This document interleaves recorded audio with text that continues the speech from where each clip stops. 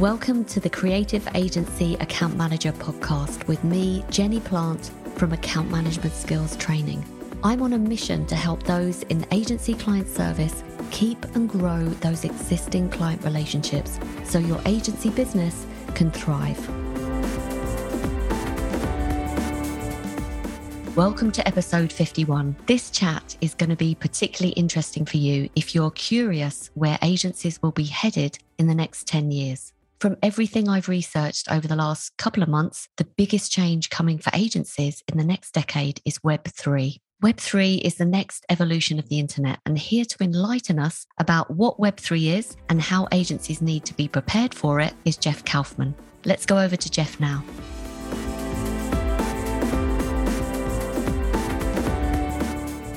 Today, I'm absolutely thrilled to be introducing Jeff Kaufman Jr. to the show. Jeff is the founder of Parachute, an agency that builds and invests in Web3 solutions for both marketers and advertisers. He's also created the first community of marketing and advertising professionals who are passionate about Web3. So, Jeff, a very warm welcome to the show.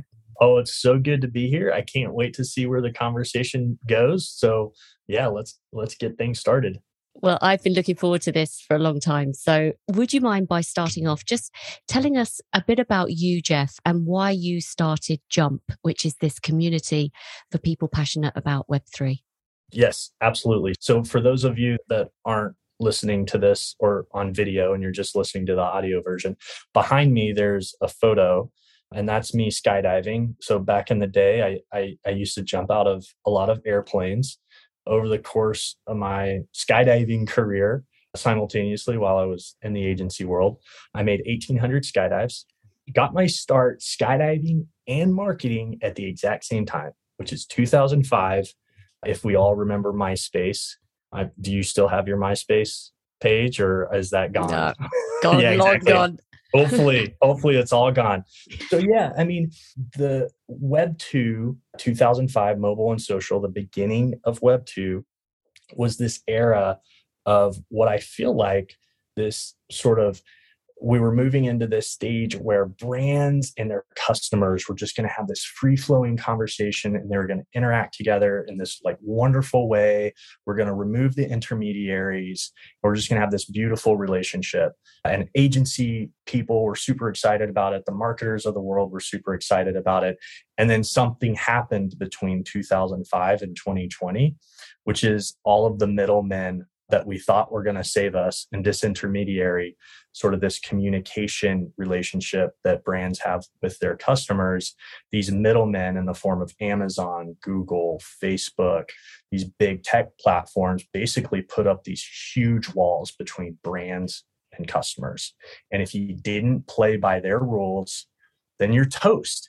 And their rules really felt like handcuffs and shackles in a lot of ways. So, getting my start in the world of digital strategy and social strategy and agency life in 2005, and then building agency services and working on behalf of clients like Chick-fil-A, Home Depot, Dr. Pepper, Dodge Ram, just your typical big enterprise agency life, and experiencing sort of what it's like and seeing the evolution of Facebook and how Facebook changed a lot of rules on us over the years. Really, what happened was as the landscape changed and sort of not owning your content, not being able to control your brand in the way that you want to control it, and just all of that stuff came across Web3 and sort of these concepts of social tokens and NFTs early 2020, which is before anybody in the agency world was really talking about any of this stuff.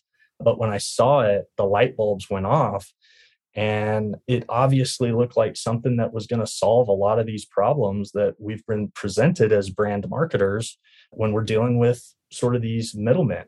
Right. And that's why you set up Jump, which was to get everyone together who also could see that things were going to change, right? Yeah, exactly. So like any good agency person, as I saw this new emerging space of Web3, I put together a trends deck. And, we're all in lockdown because of COVID and we're sitting at our homes doing work. I put together this trends presentation and just started getting on the calendar of all the smart people that I knew, principals, creatives, digital strategists, very senior people, very junior people, just basically anyone that I had some sort of respect for in terms of the quality of their work. And I just presented to them this concept of NFTs and social tokens. This was August, September of 2020 last year. And the response that I got from every single person was the exact same thing. This is the coolest thing I've ever seen. I can't believe what I'm looking at, what you're showing me. I don't understand any of the words that you're saying, but I have a problem. I have no idea where to start. And so I heard that over and over from close to 20 people. I don't know where to start. I don't know where to start. And so as I'm planning, how do I get involved in this space? What should I do? Hearing that from people over and over, the light bulb went off. Obviously, the first place to start, at least for myself and the people that I know, is we need to create a community to learn about this stuff. So in the 90s, you had the Internet Advertising Bureau. In the mid 2000s, you had the Mobile Marketing Association or any kind of social media sort of organization. There was nothing like that for Web3 and these terms that no one has ever heard of, which is kind of amazing considering I think if you walk into any advertising agency right now and you say, have you heard of an NFT? 99% of people would probably say, yeah, I've heard it. Maybe I don't understand it, or I hate it, or I love it, or whatever. But last year, the answer was dead on zero. And so, yeah, that just kind of seemed like the best, most obvious place to start was this concept of an industry association. But how do we do it in a way that's native to Web3, right? Like, you can't just go out and say, we're going to do an industry association or whatever, and not use all of the tools that are native to the space. And so that's why we introduce concepts of NFTs in our community, social tokens. We've minted the Jump social token. We're operating with the DAO tool stack. So if you haven't heard of DAO, Decentralized Autonomous Organization, and this whole set of tools that allow communities that have never met each other, that are across different time zones, organize themselves around a token and go on this crazy adventure together and build stuff. So we're trying to operate the community in a way that's native, with the goal of, well, we're going to learn along the way and we're going to figure out a lot of stuff. And then we might be able to do it for brands or other projects that we like. Well, I have to say, being, generously, you let me be part of this community. And I have to say that I've never been in such a thriving environment that, you just can't keep up with all the messages. Everyone is just so engaged. So it's a very exciting place to be right now. And Jeff, as you said, you presented this concept to a lot of people. They didn't get it and they've only just realized what NFTs are, and it's just become mainstream. But how would you define Web3 for those who kind of would benefit from having some kind of explanation? Yeah, absolutely. There's a lot to it. One of the easiest ways, or one of the best places to start, is the concept of ownership. Web3 equals ownership. And we've never had ownership from a digital standpoint. There's only really one example for the everyday person, unless you're a corporation or something like that. But for the everyday person, there's only been one thing you've been able to own on the internet, and that's domain names. Sure. That is the extent of our digital ownership economy. And when you take a step back and you just kind of really let it sink in, we've been renting and we have not been owners of this digital footprint and this digital life and this digital stuff that we contribute value to. What would Facebook be without you or me or the 2 billion people that are on it? And what Web3 does, what it unlocks, is it unlocks ownership for every single person that participates. And so really what we're talking about, and what gets me so excited every single day, is that we're at the start of the biggest economic boom we've ever seen in the history of humanity, because it's all going from 0 to 1,000 in the digital economy, and it's happening like right now. It certainly does feel like that, doesn't it? Because everything's changing so quickly. It just seems like everything's sped up. So, Jeff, ultimately, what do you think this means for how we operate currently? Because obviously the listeners are working in agencies.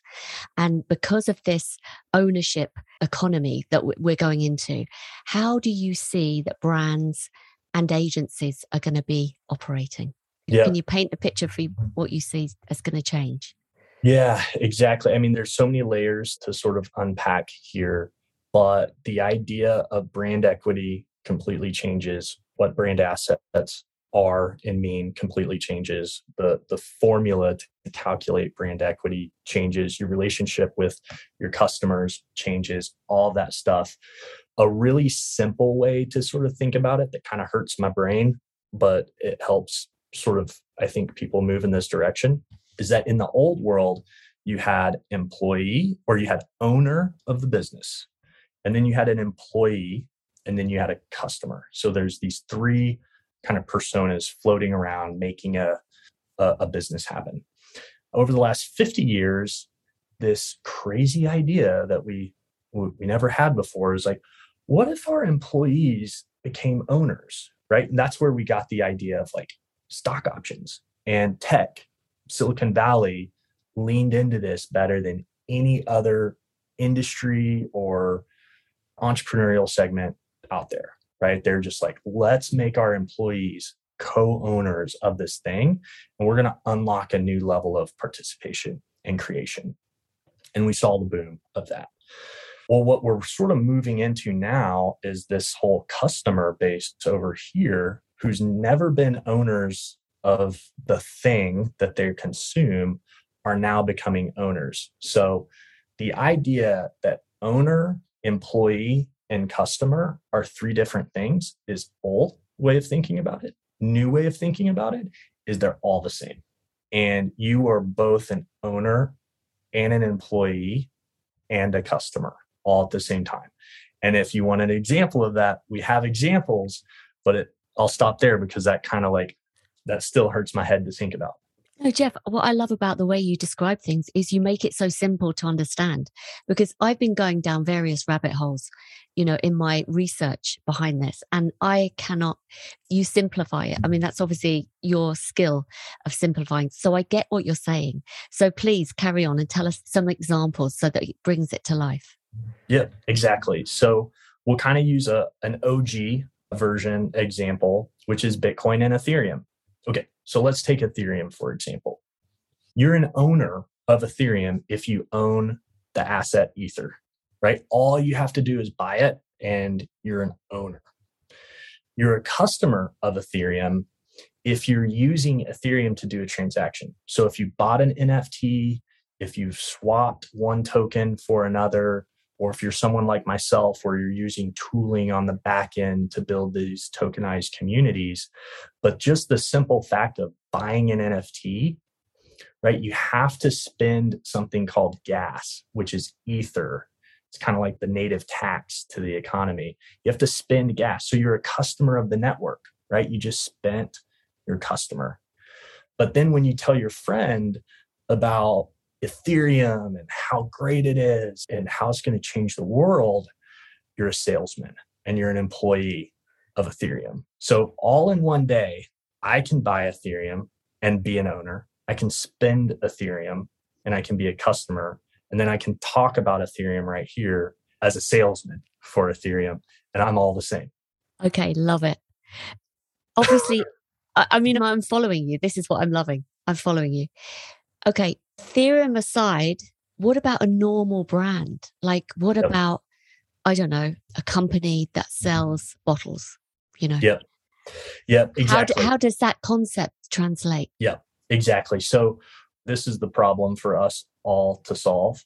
Right now, I would encourage legacy brands to think about ownership and being a customer and being an employee, that merging of all of those three as it relates to fandom for the brand, right? Just take away, if you're a water brand, You've got all the off chain, you've got your supply chain, you've got your buildings, you've got your infrastructure, you've got all this stuff that's not digital, that in terms of bringing a bottled water to market. But in terms of your fandom that's around your brand and the people that love your brand and like what that kind of community looks like, that is where you can actually see that merging of those three roles come to life. So someone can buy the water and they're a customer of the brand. They can be a very important member of the community where they're maybe hosting meetups for the brand or they're doing other things and they work for the brand in that sense. Or if they're just active in the community and they're participating with other people in maybe some structured role, they're an employee of the brand. And then as you introduce tokens, whether it's a social token or an NFT, and those are tradable and there's a market around it, then they're an owner of the fandom. Got it. Okay, brilliant. Okay, I'm following. This is great. So a few questions have come to mind. Do you think that it's inevitable that all companies are going to move in this direction? And if so, how long would that take? I think it's inevitable that all companies that we think of as the big brands of the world or brands that have fandom, that have community, I do think ultimately they all move in this direction in some way. This feels a bit like there are a few examples, right? All is a dangerous word because it's like my answer would be no, not all, but 90+%. Right? 90+% of companies adopted the internet. They adopted cloud-based solutions. They adopted mobile into their customer journeys and their sales and how they service their customers and all of that. They adopted social media. Some companies, because of the segments, the industries they're in, they adopted that stuff sooner. Maybe a B2B construction company adopted their social media strategy much later. But guess what? At some point, they figured out Google reviews and Yelp reviews and all of that stuff was super important to a B2B construction services company, and they leaned into it. So when we're talking about Web3, categorically speaking, we're talking about big categories of like internet, mobile, social, and any business worth its weight adopted and integrated those things in a very substantial way into their business. Everything that's happening in Web3 is the same.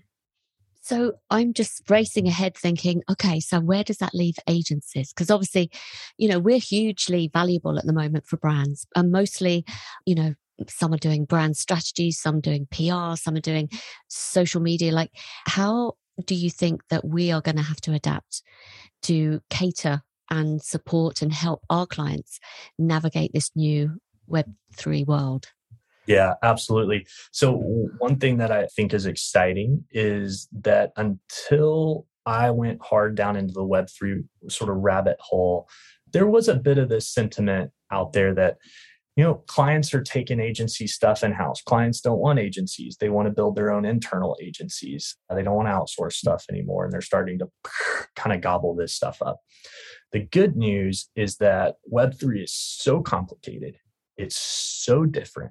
It changes and moves so fast that there's a bit of a renaissance of the glory days, I think, of agencies being able to help clients and brands navigate this space because it's so new and different and changes so fast. So I think agencies, the best agencies out there, are going to focus on this stuff and they're going to help navigate it. But that's looking through one lens, which is agencies helping legacy businesses and brands adopt Web3. There's a whole nother agency conversation that once you get deeper into Web3, it starts to uncover itself, which is, what about all the new brands in the world that are created using Web3 fundamentals? So the brands that didn't exist 1 to 2 years ago. And these brands are going to become billion-dollar brands in the next 5 years. We already saw it with the D2C space and how quickly direct consumer could scale, very, very large companies and brands overnight. We're going to see the same thing happen. And so how does an agency work with a brand that has its own token and its own native economy. That's as hard of a question as how do I get my legacy brand, let's call it Coca-Cola, to adopt Web3? So agencies not only have to help clients reinvent their businesses for Web3, but the best agencies will reinvent their own businesses. And if you're doing it right, you're actually working with native Web3 projects. Wow. Can you give me an example of a Web3 native company that possibly would need the services of an agency and how that would work? Yeah, absolutely. So there's this concept of DAOs, decentralized autonomous organizations. And what's important about DAOs is it's the first legal structure that's native to the internet. So every other legal structure, LLCs, incorporations, all of that stuff is just like physical, real world. And we've just tried to make it work in this internet, global, real-time economy and all of that. And so DAOs are this new thing. It's quite possibly the most important invention since the LLC, which was an incredibly important invention. If you don't know the history of the LLC, we wouldn't have railroads without them, right? LLCs were invented for hundreds of people to come together, pool capital, build one railroad to connect it to another city because it's going to raise the economy of both their cities, and to do it in a limited liability way so that the hundreds of people that fund that railroad aren't liable for what happens on that railroad, right? That was an incredibly important invention that governments responded to with this thing called an LLC because of the technology that was pushing it forward. DAOs take that 1000x. And so what DAOs are doing is they're becoming this global network, native company, for lack of a better word, community, this internet corporation, if you will. Oftentimes they have their own token. Really, it's tough to be a true DAO without your own sort of native token. And so there's this new sort of category called B2D. So we've had B2B forever, right? Business to business. And now we have the emergence of D2D. And I do think, back to the original question of where this all started before the history lesson, an exploration, is I do think there will be B to D and D to B and D to D. I think we get it all. I think we do. I think it all kind of happens. Yeah. But D to D is going to be an absolutely massive category. Okay, so what's an example of this? It was funny, but you asked because actually I wanted to ask you because I know you're involved in a DAO. Yes. Seed Club is a DAO. So you've obviously got experience. So please carry on. Yes. Okay. So here would be one example. So Coinbase, familiar with Coinbase? I use it. Yeah. So that's something most people are familiar with. It's probably the most well-known way to buy Bitcoin and Ethereum or something like that. So Coinbase is a centralized service providing a Web3 sort of service. And so they're kind of like Web 2.5. They're not really a DAO. They're traded on the US stock exchange and they do Web3 services. Uniswap. Have you heard of Uniswap? I haven't. Okay. So Uniswap is the decentralized version of Coinbase. So Uniswap is an exchange where you can swap any token that you want, anything you want to trade. Whereas Coinbase is like, we vet these 30 tokens. This is all you can buy. And we create this really safe place for people that don't understand Web3. And, you're not going to get scammed on Coinbase. If you go into the Uniswap world, that's just free flowing, right? You need to know what you're doing. Yeah. Because it's completely decentralized and it's completely autonomous and anyone can use the tools. And that's got a lot of pros, but it's got some cons in terms of if you don't, kind of understand what you're doing. So like maybe a city analogy is Coinbase is a tour guide that holds your hand and walks you to all the safe places within the big city. And then Uniswap is, here's your bicycle, go wherever you want. You might find some cool stuff, but you also might scare yourself a little bit. So when you're working with a company like Uniswap, Uniswap is way bigger than Coinbase. And that's what people don't understand. Wow. We celebrate Coinbase as being a $100 billion company that went public. Uniswap is way bigger than that. And it's going to be way bigger than it long term. How do you provide services, though, to Uniswap as this decentralized autonomous organization? There's only 20 full-time employees. Coinbase has thousands. Wow. Right? And so if you want to do something, if you want to provide some sort of service to Uniswap, you've got to write a proposal. Okay, well, now you have to have a certain number of Uni tokens to even be able to submit a proposal to the committee for everybody that holds the Uni token to vote on. And so let's say you want to do a sports sponsorship, make it just super practical. You think, hey, if we could just, I'm a big holder of the Uni token. I want to see this organization, this business grow, which I'm a stakeholder in, and I own a piece of it. And I think if we just had a Super Bowl commercial, of course, right? Everything is solved with a Super Bowl commercial. I think if we had a Super Bowl commercial, we would create a bunch of awareness, and that would help, more people understand Uniswap and get the word out. So I'm going to draft a proposal and I'm going to submit it to the DAO and the community of Uni token holders. And it's going to say, this is how we're going to do it. This is our budget. This is who we're thinking about partnering with. This is the reasons that we're going to do it. And then everybody in the community votes on that proposal. And if you get the green light, then boom, you're off to the races and you're creating a Super Bowl spot for a decentralized autonomous organization. So the possibilities for this, and like you said, it's the community ownership, isn't it? I mean, I suppose at the moment, we're so used to companies that work in a kind of waterfall way. They've got the C-suite at the top and then it's layered down. And so the authority is at the top. What you're saying is it's a very flat kind of structure and everyone gets to vote and whatever role they are. It's an extremely flat structure. It's transparency that would scare most people in a way that you could not believe, which is one of the reasons why Jump exists, is to experiment with all of this stuff in a way that's completely native to Web3 so that you can just kind of see. You can kind of see what's going on and you can get a real feel for it. But transparency and bottoms up, community is a word that's been thrown around a lot for the past 15 years that's kind of overused in a way that makes most people go, okay, not another discussion about community. But when you look at Web3, it's community. And the hard example for why it's community is this. The code for something like Uniswap, which we just described, Ethereum would fall into this bucket. Bitcoin would fall into this bucket as well.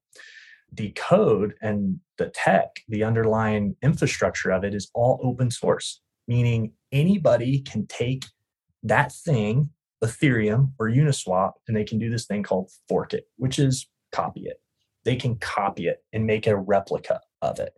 And they can say, so all this brilliant work that the founders of Ethereum and Uniswap did, just brilliant creative work, put this thing out into the world, and it's open source, and then anybody can just copy it and take it. It'd be like putting your patents and your blueprints and your supply chains, all your contacts and how you do everything as a business, and just open sourcing it all and just giving it away. There's nothing sort of proprietary in this space. Why does Uniswap continue to exist or Ethereum continue to exist? It's because of the community. The community bands together and they say, this version is the thing. It's the thing that matters. It's the official thing that matters. And if it weren't for the community, all the people that surround it, the thing, in quotes, wouldn't exist as an idea in our head or as a brand in our head. And so Web3 lives and dies with the community, because if you launch a token, let's say a social token for your community, anybody can just launch a new token and use the same name and tell all the people in your community that, hey, this is a new token and it's called Jump. And we do the exact same thing as Jump. We have a podcast and we have a newsletter and we have events and we do research and we do all this stuff. And the only thing that keeps Jump kind of going is the community that's around that token and around Jump says, no, this is the official version and this is what we like. And we're going to stick here and stay here. Wow. Okay. So tell me about Seed Club, because that is a DAO and you're part of it. Could you talk to me about what that is and how it operates? Yep, absolutely. Are you familiar with Y Combinator?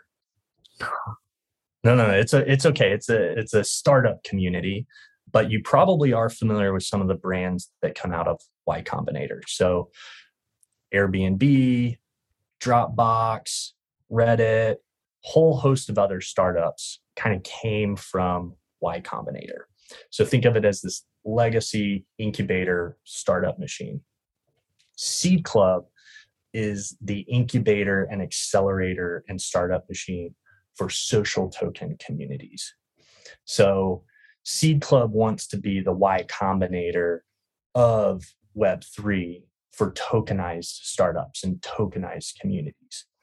And what's an important distinction is that Seed Club is operating in a way that's completely native, kind of what we talked about earlier as sort of Jump strategy, which is to run your organization and your mission in a way that's native to Web3. And so last year, I got in contact with the Seed Club crew through Twitter, just being present on Twitter, interacting with people on Twitter, trying to be helpful and sort of nice within the Twitter sphere. And then over time, built a relationship with a few of the individuals within that community. Jess Loss being the founder, calls himself the instigator of Seed Club. And earlier this year, in February 2021, they were taking applications for their second cohort. So very new incubator. And I submitted the idea for Jump.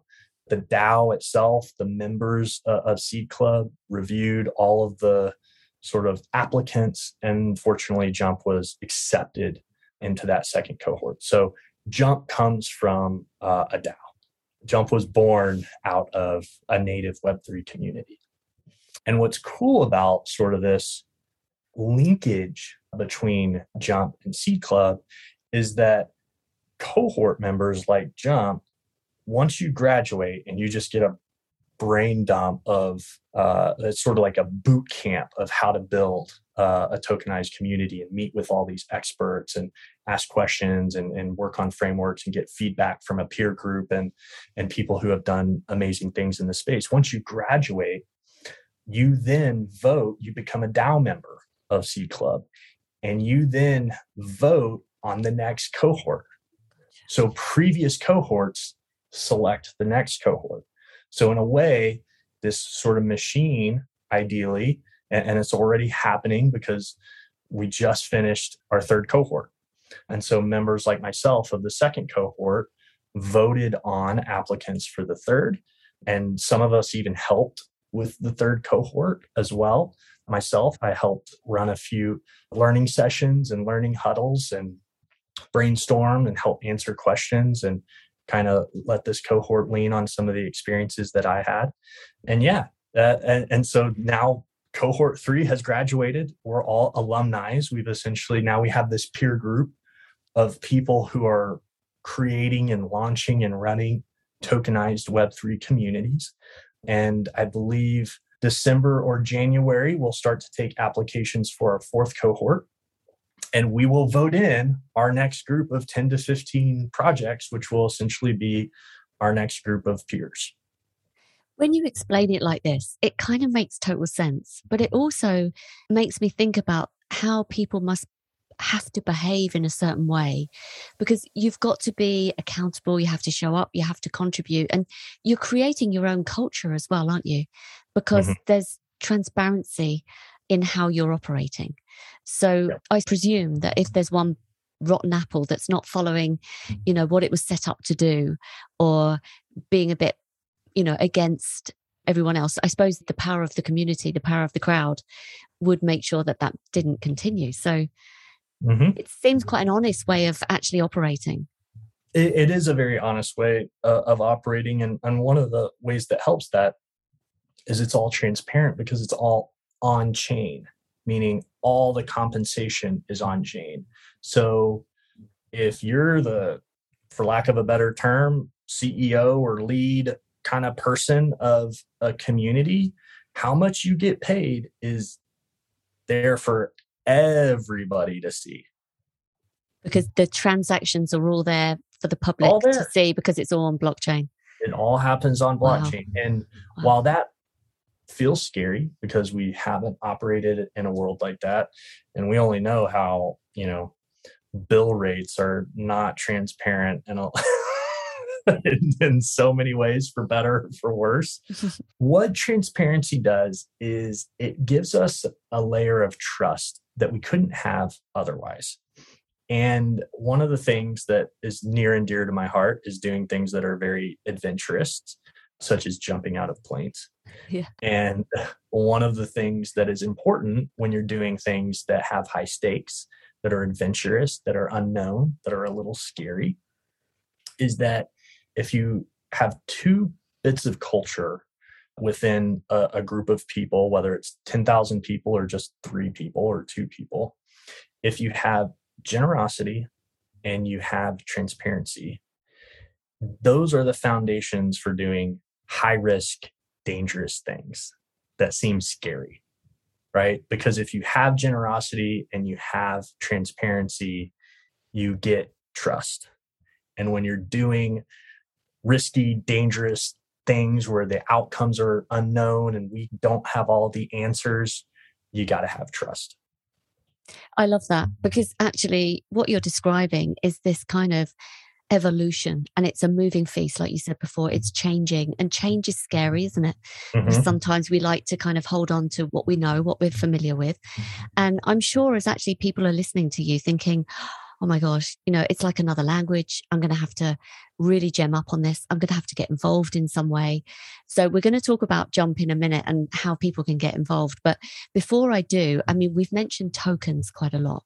And I know, according to what you read, it feels like tokens and NFTs are going to be the future, the way we do business. So can you talk to me about, what you've learned about NFTs and how you see them helping us in the future and how it's working? Absolutely. So one of the hardest things about new technology is it's so new, it doesn't look like anything that we've seen in the past. And we try to make these comparisons, and we kind of talk about all this stuff, but until you actually experience a new technological breakthrough that's as big as Web3 and tokens, it's hard to put yourself in that situation where you're like, I don't have the words to explain the new thing, right? Yeah. Like over the course of humanity, a lot of the reasons why we invent new words is because we invent new things and we come across new concepts that the old language couldn't describe. And right now we're in this awkward phase where we don't have the language quite yet to describe the new thing that we've created and that we've invented. But to kind of give some analogies, what is a website and what can a website do? Well, in the very early days, we would just put a PDF on a website. And we're like, that's a website, that's a .com. You just take the PDF and you just put it on the thing. And then over time, as apps kind of evolved and these different tools and APIs got invented where data could just kind of flow everywhere, what a website could do would be like, well, what do you want it to do? Mm. It can do anything.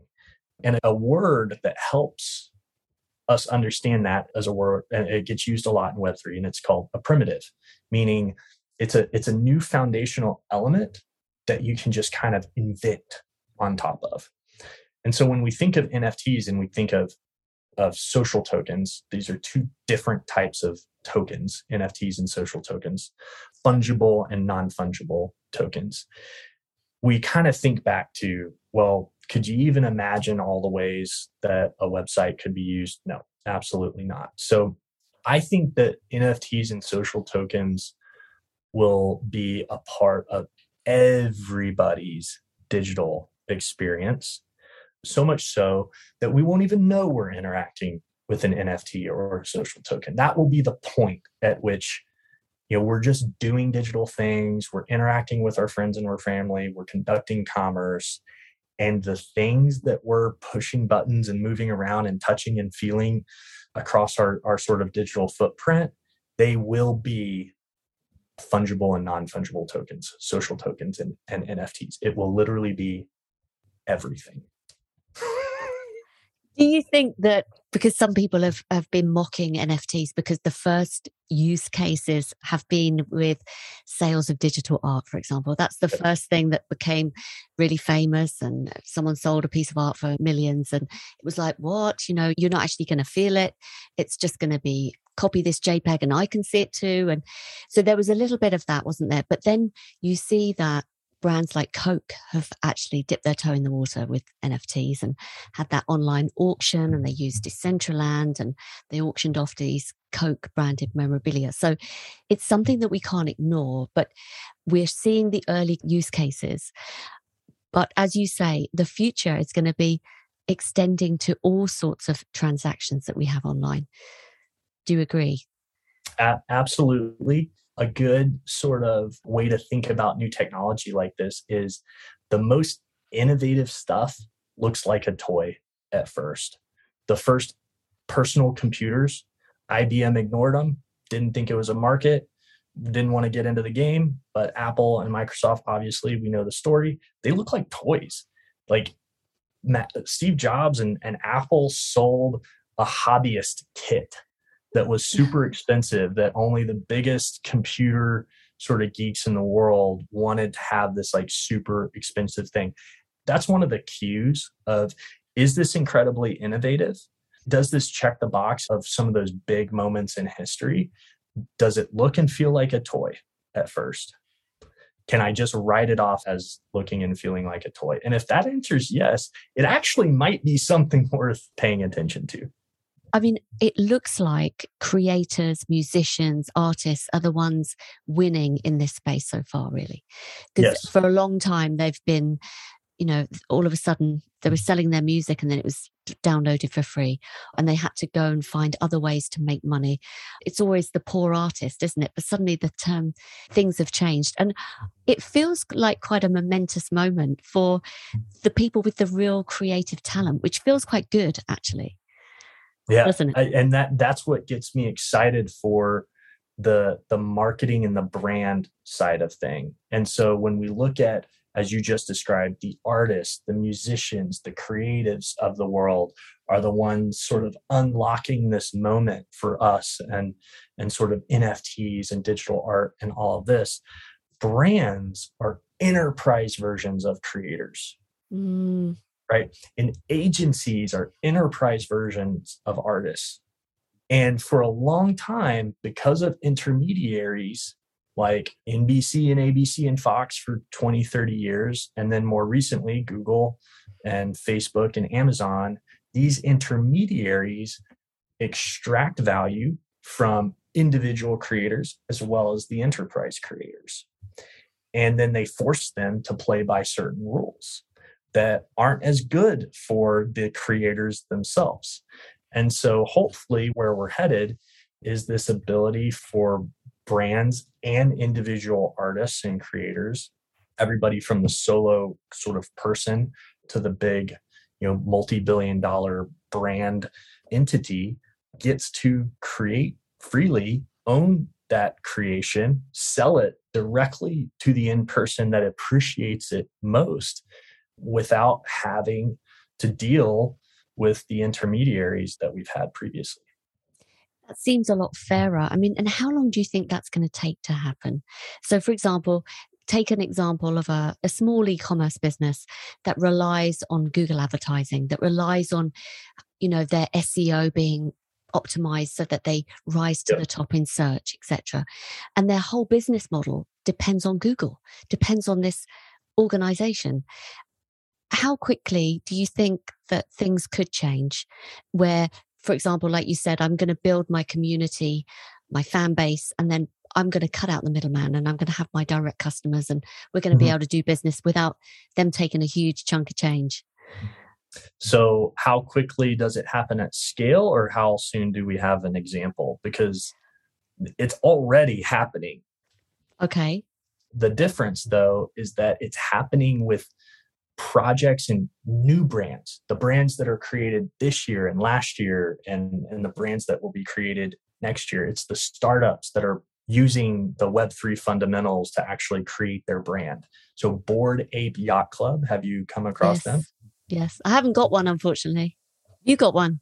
No. Oh, I have a Bored Ape Mutant, which Oh, is which is is that a spin-off? it's from the original group that created Bored Apes, but they actually rewarded all Bored Ape holders with a mutant version of their Bored Ape. Right? Wow. Some of those Bored Ape holders decided to keep their mutant version and be like, "Oh, I've got a collection. I've got my original Bored Ape, and now I've got the mutant version." Other individuals decided to sell off their mutant, and so I was able to buy one Well from done. someone who Wow. sort of sold that off. But this is an example of a community, of a brand. Some people say it's like they're kind of competing with Supreme. So one of the biggest drop culture brands out there. I had a buddy the other day, he's hopping on an airplane. He's wearing his Bored Ape sweatshirt. He's walking down the airplane aisle. He sees someone else wearing a Bored Ape sweatshirt. And they're immediately like, "Oh, hey, what's up? We've never met, but like, You're you're in part of the club. Yeah. you're in the club." And so these are physical products that only you have to hold the Bored Ape NFT in order to buy the merch, right? And then some of that merch is being sold, aftermarket on eBay for hundreds and hundreds and hundreds of dollars, right? And so now we already see it. There's no venture capital within Bored Ape. Their treasury is hundreds of millions of dollars. They launched in May or June. So you have this startup brand that exists that came out of nowhere, that has this thriving community, that owns these digital assets that represent that community. And so now the founders of this community and these 10,000 Bored Apes, now their goal and their strategy is to actually provide value to the people that hold those NFTs. And if you provide value to people that hold those NFTs become more valuable. So if you have exclusive rights to content created by the community, if you have exclusive access to merch drops, you can envision a world where you could be a reseller of the next Bored Ape, fall collection of hats and jackets and shirts and sort of all this stuff, both physically and from a metaverse perspective for all of the avatars, right, that are out there. And if you generate any income from that, does it automatically go back to the community? Because I read, I don't know whether I got this right, but they've created a musical band based on 4 of the Bored Apes. So that music is going to play somewhere. People are going to possibly pay via NFTs to attend the event. And how does that work financially? So there's 2 models here. This is business being created by the community itself. And then there's business, or let's just say revenue streams. There's revenue streams created by the business themselves. And then there's revenue streams created by sort of the core founding team organization that is stewarding this brand, right? They don't control it, because this group of Bored Apes over here decided to create a musical group, and they're going to start writing songs and performing events and selling tickets to their events, right? The core team that founded this whole community had no say over that. They just went and did it. But here's what happens. Let's say they're successful at what they do, this group over here and this new musical act that they've created. They're going to create, if they're the next big thing and they have a hit song, they just created value for everybody else that holds a Bored Ape. They created value for the core sort of founding sort of stewards of this community. And so everybody's actually incentivized to celebrate. This is where you get positive feedback and positive loops versus the Web 2 world that we live in now, which is, if it bleeds, it leads. It's super negative. There's basically negative viral feedback loops in Web 2 at large. What we're describing here is positive viral feedback loops. So someone within the community rises up, does something amazing that the rest of the community loves. Guess what? This little sort of improv group over here with their new song has 10,000 allies to help spread the word, who are economically incentivized to spread the word because it will increase the value of the asset that they hold. So they don't necessarily generate income off of it, but their asset itself increases in value. There are other ways to think about income elements, which we don't have to dive into that, but there's a lot of positive economic feedback loops in community collaboration and creation in this model. Got it. And it does feel very positive, doesn't it? And like you said at the beginning, Jeff, this concept of owning brand equity and the brand can't change, or brand guidelines. I mean, how many agencies have produced brand guidelines documents? I mean, that's going to be a relic, isn't it? I mean, if we move in this direction. Yeah. So the brand guideline documents, they basically go on chain.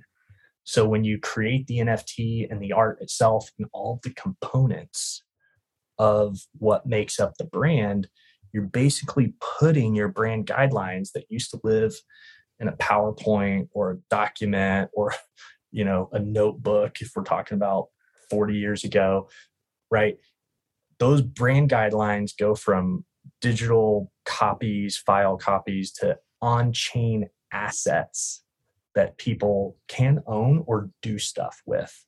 And so you can actually create some really good foundational brand guidelines by putting all of this creative and artwork and what kind of, you can put voice on chain. So you could create the brand voice that exists and have kind of derivatives of that from a true audio standpoint. And so, yeah, the future of brand guidelines is to actually put it on chain and then let the community create freely around that. And that's scary at first, but it's inevitable. And the biggest brands are going to lean into that.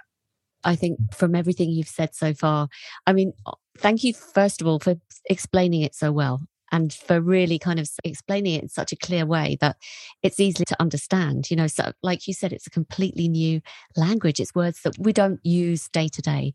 So I'm respectful of your time. I could go on all day, but I just want to be respectful of your time, Jeff. So, I mean, if there's an agency owner listening to this and thinking, right, how do I keep up to date? Because clearly things are moving fast. I want to be able to be in a position where I'm keeping up to date with what's changing. What would you advise them to do? The best way to learn this space is to get hands-on. So you've got to find a way to get hands-on in some of these communities. So, and my analogy there is, if we're in the 90s and we're having the same conversation about the internet, the advice would be, you got to go create a web page. You got to have a newsletter. You got to do a blog. You got to play around with social. You just have to do it. You're not going to learn about the internet by watching CNBC on your TV screen. Yeah. So you have to get hands-on. And so the best way to get hands-on is to get hands-on in safe places, meaning you don't have to go out and start pitching your clients on all this stuff. There's going to be plenty of opportunity for that. You're not going to miss the boat. You just need to get good at this stuff, and you need to do it in a hands-on sort of way. So 2 ways to go about it. 1, identify any kind of passion that you have, whether it's film or gaming or just kind of lean in, or sports. There's a DAO, a tokenized community. It's called Krause House. Their goal is to buy an NBA team, right? So if you're a fan of sports, or you're more in particular an NBA fan, and you want to learn about Web3, you go join Krause House and be as active as you can possibly be, and you'll learn about Web3. So just pick a passion and go down that path. Obviously, the agency people of the world and brand marketers of the world, Jump was created as a space to come in, learn, be a part of a community. And by being a part of a community, you start to learn sort of this new way. So that's the second way. Amazing. And is it open to anyone working in an agency? Because all of my clients work in an agency, either in an account management capacity or, the owner of the business, or can anyone join from any area of the business? They don't necessarily have to be, someone who's got technical knowledge. Yeah, exactly. Right now, Jump is open to anybody in the agency and marketing world that wants to learn. Down the line, as the community becomes an on-chain community and the community holds Jump tokens, the community will ultimately decide the future of Jump, right? And this is where it's bottoms up, community driven. And so could there be an application process for Jump one day? If the community creates a proposal and votes yes, that could happen. But at its current state, really anybody who wants to join the community with the advertising and agency background is more than welcome to join. Right now, we have about 500 members that span just about every single continent, except for maybe, the Arctics, if you will, and the South Pole and whatnot. I don't think we've covered those continents yet. It won't be long, I'm sure. And how do you actually, obviously I'll include the link to join the community. Are you happy for me to put the link to join?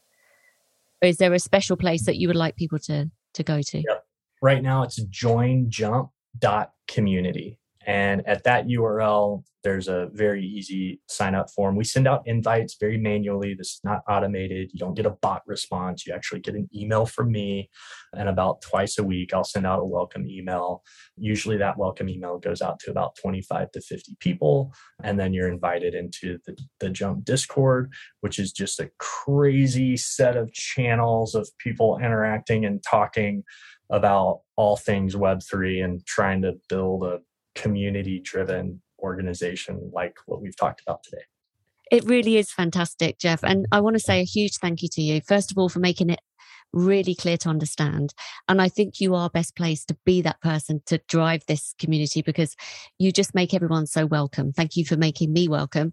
And I'm sure anyone that joins, I'm singing from the rooftops about joining the community. So hopefully we'll bump those numbers up to even more, past 500 soon. So Jeff, thank you so much for joining me. And if anyone is interested in kind of working with you maybe, or you've got your agency Parachute and you're very at the forefront of what's changing. Perhaps there's a marketing director listening to this. Is there a way that they can contact you to have a discussion about how you can help them? Yeah, absolutely. Whenever members join the community and we send out that welcome email, and then within our Discord channel, I actually provide a link to my calendar.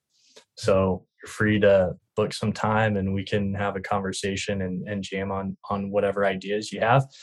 I will say at this point, Parachute exists, but Parachute has one job right now, which is to help a lot of people become jumpers and jump into the world of Web3. So there's one project that Parachute works on, and that is Jump for the time being.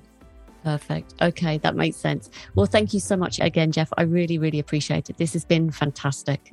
Absolutely. It was a pleasure being here. What a vibrant conversation. Yeah. All right. Lovely. Thank you so much. All right. Take care. Have a good one.